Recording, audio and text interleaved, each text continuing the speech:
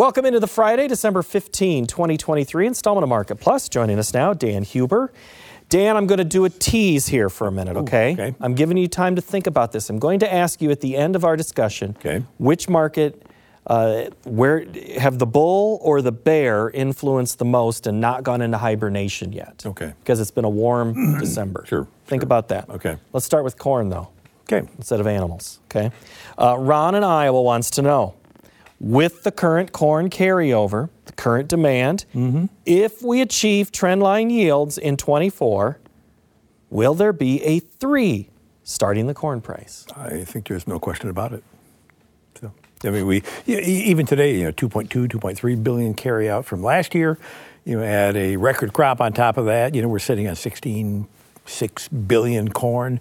If you increase that again next year, I don't see. Granted, the only thing that would really throw that off would be a major disruption somewhere else in the world. I don't know where that's going to happen. So, I'm going to. I don't necessarily say argue with that, but I want to throw in something that we've talked about a couple of weeks here, the weather. Last year at this time, a lot of the grain belt had good subsoil moisture. They had fall rains. Those have gone away if you look at the drought monitor in areas around. I mean, the Mississippi is low. I know there's no crop in the Mississippi, but the basin has been dry. Do you anticipate that the weather story will be a little more sensitive given our low conditions of subsoil moisture in some of the corn growing areas? Not necessarily. And again, those are all probabilities. I mean, absolutely, no question about it. The same token, I think we have never really, adapted to how well the hybrids of today sustain themselves through stressful situations. And do you think that the market and those who trade will look at it and go, no, you said it was dry and you were going to have the worst crop ever, and look what you did? I think that is in the back of their minds at this point. I don't think we react quite as much as we used to. Plus, I think there is not that there is an emotionalism in the market that will always be present and part of the world we live in, but I think it's reduced from what it used to be. I think there's a lot of computers making decisions. Computers don't get emotional about the weather, so. Yeah, computers and emotion. Yeah, program that in to your AI. I guess on a follow-up to that 3. Sure. High 3, mid 3, low 3? Well, anything in the 3s is going to be disastrous unless we're looking at record yield. So I would tend to say mid to high 3s. So what do I do? You're not saying that's what's going to happen. Sure. But what do I do if that is a possibility right now, today, with those 3 scenarios that are possible? Well, today I guess we have the luxury at this point in time that, we're dealing with the uncertainty of what our next crop is going to be. And at this point, nobody knows. There's already discussion that we're probably going to lose some corn acreage, which may shift back into soybeans. So you tend to want to build some risk premium between now and at least in the end of March until we get some kind of an answer on those figures. So, I don't think you start panicking and selling at current levels, but I think 10% rallies from where we stand in any of the corn months is something you reward at this point in time. Well, then I guess that rolls into Mitch in Iowa's question. Are better prices ahead for those still holding corn? What's your exit strategy?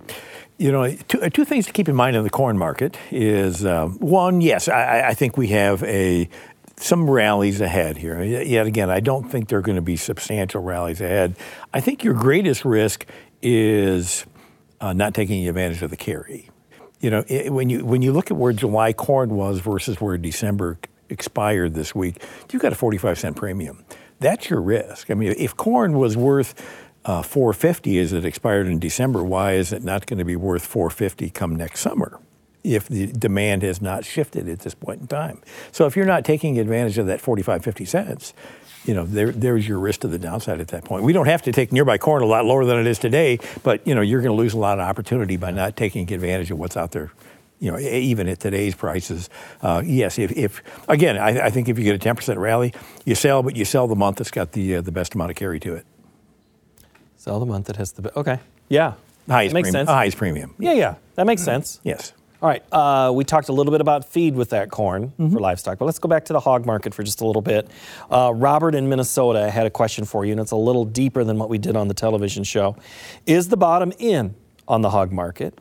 And when do you believe we will start to see numbers drop from liquidation in the sow herd?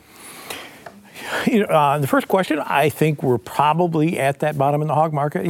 2 days ago, if you had asked me that, I'd said 50-50. We may be close, but we weren't there.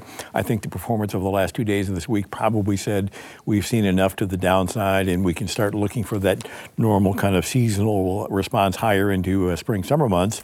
That said, I don't know with the price of feed ingredients coming down, particularly if meal continues to deteriorate, I don't know if we really start seeing a lot of liquidation. I mean, most of this hog production is commercial at this point in time. They're geared to their packing plants, and I think it's got to be a lot of red ink before that happens.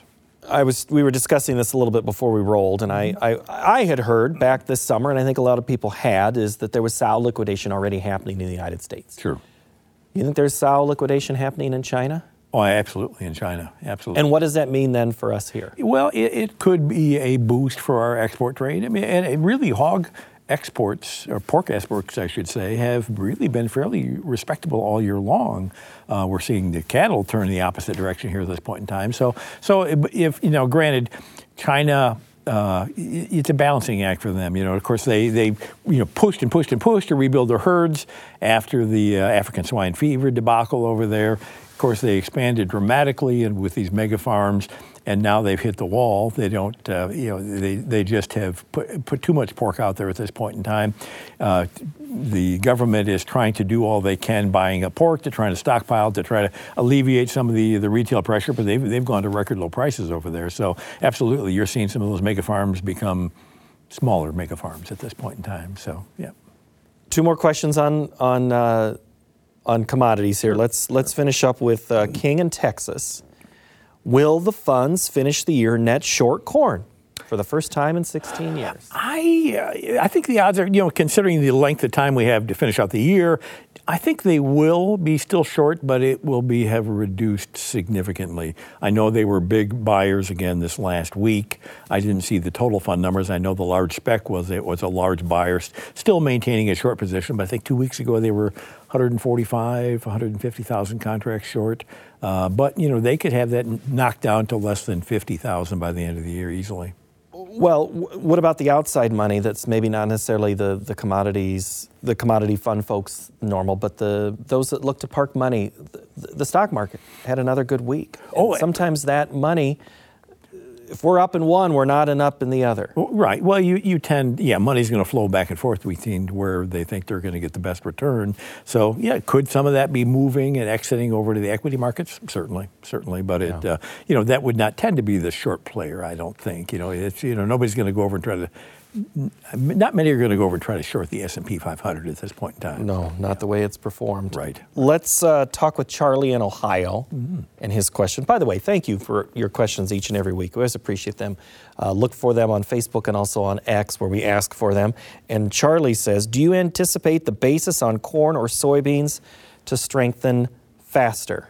Which one? One or the other? Yeah, one or the other. Which one? I would tend to say... I think I'm going to favor corn, just in the respect. I think we have a little bit better chance for demand on corn. Once we get after the first of the year, not that the processors still won't be interested in soybeans, but the demand side of it could just fall off a cliff because South America will take over the market again. So, all right, your bears and your bulls. We've had a warm fall. Yes. Hibernation hasn't started. Not quite. The bears. Yep. Where's the bear market the biggest and needs to go and hibernate? I think the bears are probably going to hibernate most rapidly in wheat, at least for a while. Secondly, in corn. They may not go to hibernation of the soybeans. So. And do you see, so maybe the bear hibernates in the wheat market. Does the bull come, or is it just there's no... Well, not that again, we're seeing enough demand. You could say the bull, there is some bull there, but extended bull, no. I think it's more of a short covering of those who are just laying on the short side already. So, all right, thank you, Dan, for playing along. Oh, my pleasure. All right, good to see you again, Dan Hueber. Yes. Merry Christmas to you as well. Next week, we are going to showcase the latest winner of the World Food Prize, and we'll have the commodity market analysis with Jeff French. Thank you for joining us.